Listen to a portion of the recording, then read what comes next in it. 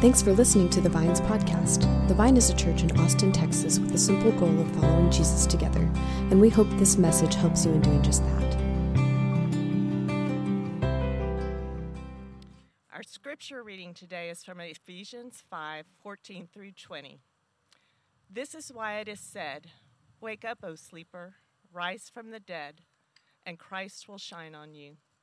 Be very careful then how you live, not as unwise, but as wise, making the most of every opportunity, because the days are evil. Therefore, do not be foolish, but understand what the Lord's will is. Do not get drunk on wine, which leads to debauchery. Instead, be filled with the Holy Spirit, speaking to one another with the psalms, hymns, and songs from the Spirit. Sing and make music from your heart to the Lord, always giving thanks to God the Father for everything, in the name of our Lord Jesus Christ." This is the word of the Lord. Thanks be to God. Well, Mercury Hall's not that bad of a spot, is it, guys? It's not that bad. Especially on a day like today, beautiful weather. I mean, it's hard to beat Texas in November. We are walking through the book of Ephesians as a church family. We're doing that through our messages on Sunday, as well as we have these daily reading prompts that we're getting every single morning as we're walking through each chapter 1 week at a time. We're now in our fifth week and are looking at our fifth chapter in the book of Ephesians. And this book really is an ancient letter. It's a letter written by an individual, a man named Paul, to a church in Ephesus, modern-day Turkey. And the way that we read and understand this book is it's primarily broken in two halves. You have the first half, which is Paul really describing what God has done in Christ. And the second half is Paul explaining how we should respond. And that order for me really, really matters. That's really important to me because what we find in our life is quite often what we do in the Christian lifestyle precedes what we know to be true about Christ. And one of the ways I understand that is that the Christian life is not a life for, it's a life from. And this is what I mean by that is we don't live for God's acceptance. We live from that acceptance. We don't live to have this, hopefully maybe God will delight in us. Maybe God will be okay with us. We actually live from the gracious smile of a loving God. We don't live for God's grace. We live from it. So our motivation, our motivation to live well is because we've already been made right with God.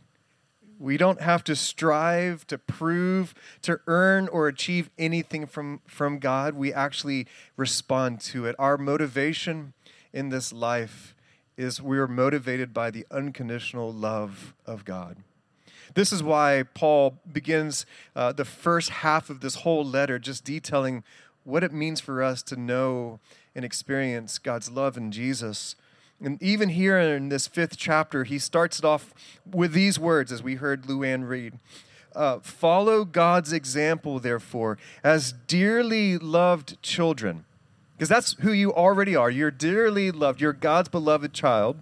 And so, therefore, follow God's example and walk in the way of love, just as Christ has loved and gave himself up for us as a fragrant offering and a sacrifice to God. So this is our calling. Our calling as people who know and love Jesus is we're to follow Jesus and walk in the way of love. That's what Paul seems to be saying here. We are called to live in such a way as dearly loved children. So in the second half of this letter, we then find out what does it mean to actually and practically follow that way, follow Jesus, live in the way of love. And what we find here is that we're called to live differently. So in this chapter, we find that Paul is instructing the church to live differently because how we use our words, how we use and treat our enemies, what we do with our finances, our sex life even, our affections, this all matters because we are hopefully reflecting who Christ is. We have been set free to reorient our lives into a different way. And too easily, we can slip back into a way of living that doesn't reflect the love and the way of Jesus. And what's been interesting is, as I've been reading through this 5th chapter, is there's a surprising byproduct that we find when we don't follow Jesus' way of love. And we find in the middle of this chapter is a byproduct of this is that we fall asleep, that we go into the spiritual slumber. In the middle of Ephesians 5, there's a quote that Paul cites, and many people believe that this quote was from a hymn that the church was singing, just like we just sang. They have their own songs, and so Paul here is reciting one of those lines that said, wake up, sleeper, rise from the dead, and Christ will shine on you." So just for a second, imagine 2,000 years ago, modern-day Turkey, a church family gathering and singing a song that says, hey, wake up, you're falling asleep, get out of the grave, you're not dead. I mean, kind of a weird song, right? But there's something to it. There's a spiritual reality that we find in that. The spiritual reality is that there's a principle at work here. And the principle is this, is that we are people who have a tendency to fall asleep. There is this something in the human condition that works against experience spiritual vitality. There's an undertow that seems to work against us. It does not come naturally to remain spiritually awake, alive, and vibrant. It takes intention, it takes effort. I was talking to a friend this week about that, and he actually said, that's actually, Mark, that's the second law of thermodynamics.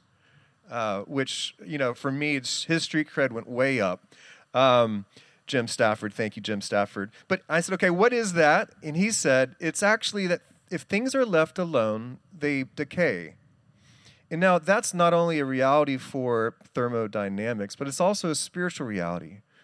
That there is, when things are left alone, when our hearts and souls have been left alone, there's a tendency for them to decay, to fall apart. There's a spiritual slumber to it. And you know what I'm talking about. Though you might have a spiritual experience early in the morning, 5 minutes into your first Zoom conversation, it seems to have faded away. Or you go off and you have that experience, that spiritual epiphany in some retreat or some mountaintop experience, and then it seems like when you get back to the rest of your life, it falls away. Well, why is that the case? That's what I've been thinking about this week. Why is it that we have a tendency to fall asleep when we don't see the gifts of life? We don't appreciate the grace of God. That very firm truth that just awakened our soul a couple days later seems like just an old, faded rerun. It doesn't mean anything anymore. Maybe it's because there's a numbing in our daily routines. Maybe it's because of our devices that pull us out of the present moment. Maybe it's because the prevailing conflict that our lives are existing and that gets us out of the sense of joy.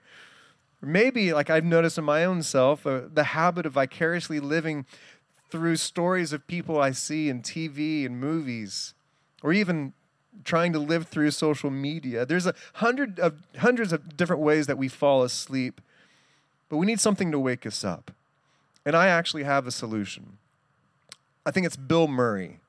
Are there any other Bill Murray fans out there? Come on, people.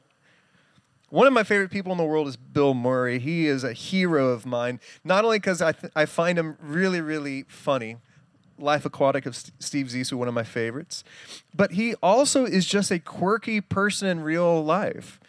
He is known to do some crazy things. There are whole websites that are all about just people telling their Bill Murray stories. There's a documentary about what these crazy things that he does. in normal everyday life to people, ordinary people like you and I. So here's a couple stories. So for instance, imagine that you're in a karaoke bar and you and your friends, you rent one of those rooms, a private room, so you can sing karaoke with your buddies.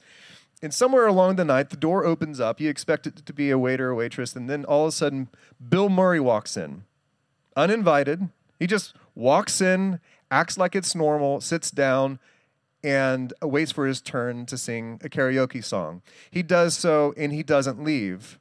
Hours goes by, and Bill Murray is just hanging out with you and your buddies, just ordering drinks and food over and over again. And he loves to sing one song in particular, Elvis's Marie's the Name. He nails that song, and then at the end of the night, he hugs everyone and leaves. That's Bill Murray. Bill Murray also is a Cubs fan. A couple years back when the Cubs were at the World Series, a woman went there to hopefully scalp a ticket. The tickets were too expensive, so she was walking back to her car, and then Bill Murray shows up and asks her if she wants to join him. They go to the World Series game, and her only complaint is that he wouldn't stop ordering nachos for her over and over again. And later on, the camera was set on Bill Murray and this woman whom they thought was maybe a family member or something like that. Later on, reporters found her and asked her, "How do you know Bill Murray?" And she said, "I didn't. He just found me on the fence and asked me if I wanted to join him. And so I did." One of my favorite things about Bill Murray, one of the stories about him is when he's done eating at a restaurant, we're going to figure this out eventually. When he's done eating at a restaurant, he has a tendency to walk up to people's plates, bend down, and eat whatever is on their plate, and then whisper into their ears, "No one will ever believe you," and walk away. Isn't that awesome? Once Bill Murray was asked why he keeps doing this, and he said, "My answer is simple. I want to wake people up. I want to wake people up. Come on, people. Wake up. Rise from the dead. Break the monotony. Today's a gift. Wake up." I find that most of my days are marked by sleepiness, a half-hearted, half-soul-filled openness to what life is really about, what today could really be about. I mean, this is why we have that cliche, live today like it's your last. We have the cliche because no one does it. But Jesus was masterful at many things. One of the things that we see Jesus doing over and over again is that Jesus woke people up. Bill Murray had nothing on Jesus. This is what he did so well. A woman would go to get water in the heat of the day. A man finished getting off of his boat fishing the same lake as he did the day before and the day before that. A tax collector heard that a teacher was coming into town and wanted just to see what he looked like. A paralyzed man hung out at the same pool that he did every single day, and he lost hope that he would ever walk again. And then all of a sudden, Jesus showed up. Jesus showed up, and people were awakened. They were awakened through words of love and acts of extraordinary kindness. People came alive. And not only did their day change, but their life changed, their eternity changed. I think that's what Paul is saying to this church. He's a church like ours. He's saying, wake up. Don't waste your life. Live full lives. Break free from the undertow that's taking you away. And let Christ shine on you. We see that when Paul says in verse 15, "Be very careful then how you live. Be careful how you live, not as unwise, but as wise, making the most of every opportunity, because the days are evil." That's like the Bible's version of carpe diem. Seize the day, or as my 7th grade football coach would say, look alive, boys. Yes, I played football. 1 season, 0 quarter. Look alive. Wake up. Make the most of today, because the days are evil. They will put you to sleep if you let them. It's a sad thing that it usually takes something for us to be jarred awake. What is the thing that usually wakes us up the most? Tragedy. When something happens, a near-death experience, we're like, all of a sudden we're seeing life differently. But I think there's something else that could wake us up, and it's the grace and the mercy of Jesus, God's presence in us who wants us to come fully alive. There's something else that could happen to us that could make us see the gifts of life and to live it to the fullest.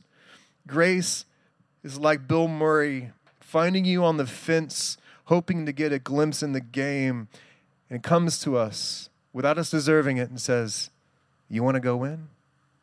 I hear they got good nachos." This is Christ shining on each of us. So how do we wake up? Now, the Bible's not always prescriptive. Oftentimes, the Bible will give us a calling and leave us to mystery, or maybe sometimes the Bible gives us very directive challenges. But what I find here, what I love about this passage is there's some great responses that Paul shares right after saying, wake up, rise from the dead. Okay, how are we supposed to do that? How are we supposed to do that, Paul? What are we supposed to do? And this is how he responds. Therefore, do not be foolish, but understand what the Lord's will is. Do not get drunk on wine, which leads to debauchery. Instead, be filled with the Spirit, speaking to one another with psalms, hymns, and songs from the Spirit. Sing and make music from your heart to the Lord, always giving thanks to God the Father for everything, in the name of our Lord Jesus Christ. So what causes us to remain spiritually awake? What is God's will? First, to be filled with the Spirit. What does that mean? That means for us to return to God every day and ask to be filled with God. God, I want more of you. I need more of you. It's to long for God's nearness. It's a simple prayer. More often the better. That God, I'm not done experiencing you. I need you. Fill me up.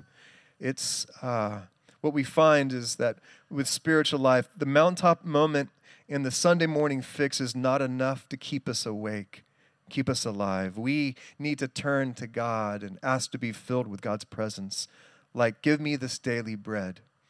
And I hope those prompts that you get in the morning will help to kind of set the pace for that we will be awoken when we experience and are filled with God's Spirit. The second way we find here in Paul's words is to speak to each other with psalms, hymns, and songs from the Spirit. And notice in that word, Paul calls the church to speak to each other. Like, for us to be able to remain spiritually awake and alive in this world, we need community. We need each other to help us wake up, to help us not to fall into a spiritual slumber. And I love how we do it. It's through our worship. Through speaking to each other with psalms and hymns, songs from the Spirit. Because what happens in our worship is we're actually telling each other the truth of life. In our worship, we're telling each other our stories. Even in the songs that we've heard today and we've sung today, this is what you sang to each other. This is what you sang to each other and to God. The Lord has promised good to me. His word my hope secures. He will be my shield. He will be my portion as long as life endures. You sang that to each other. You also sang, then came the morning that sealed the promise. Your buried body began to breathe, and out of the silence the roaring lion declared that the grave has no claim on me and you and you. This is how we remain awake, is that we need to remind each other of these truths. We need to remind each other of the story that we hold on to. And as we do that, we wake each other up. So we are filled with the Spirit. We speak to each other with psalms and hymns and songs from the Spirit. And lastly, we always give thanks to God the Father for everything. It's amazing that gratitude has the ability to wake us up. And I believe I had a pastor way back when say, out of all the different characteristics that should mark the life of someone who knows and follows Jesus, above holiness, above righteousness, of zeal, everything else, what we should be marked by is great gratitude. We should be grateful people. And what I believe, there's a spiritual component to it that when we are grateful, it begets more gratitude. When we are grateful, it opens up our eyes a little bit more to see the next gift from God. And ingratitude has the inverse effect that when we grow ingrateful, we begin to believe we earned or deserve more and more and more. And when we do that, we fall asleep. It has that effect on us. So we're called to be grateful. We're called to be to sing to one another the truth of our life. When I think about this passage today, when I think about it, I think about these last 8 months in my own life. I think about how we have not gathered together. And I'm not sure about you, but when I was at home watching worship service on my cell phone, I wasn't standing in my living room worshiping and singing to God to the mockery of my children. I wasn't doing that. I was just watching the content, the worship leaders singing into a camera. During these 8 months, I'm not sure if I've been grateful. This has been hard. And it hasn't always been moments when I've been seeking God, seeking God to fill me with His presence and His nearness. And so I wonder for my own soul, and I wonder for you, to what degree we're spiritually awake today? To what degree are we feeling alive in Christ? What we find here in this passage and what the truth is that we have, through God's grace, the ability to have this life where we live from God's love, not for it, but we live from God's mercy and grace. And when we do that, we awake. This is why we gather in church. This is why we need each other, is that as we gather, as we follow Christ, as we come to worship and seek to be filled with God's presence, as we remind each other through song of what really matters in life, as we see all the gifts of God to be grateful for, that Christ meets us and Christ shines on us, and we are awake in Him. We're going to stand and worship again. As we do so, I just want to have a little bit of pause for us just to take account of our own soul. How much of your life is marked by gratitude? How much are you in need of God's presence, to be filled with God's presence? How long has it been since you truly worshiped Christ?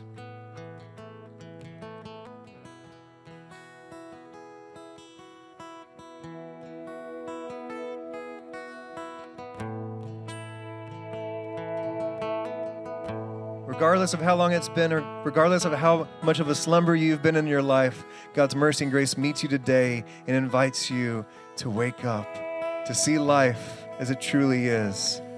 So let's respond in worship together.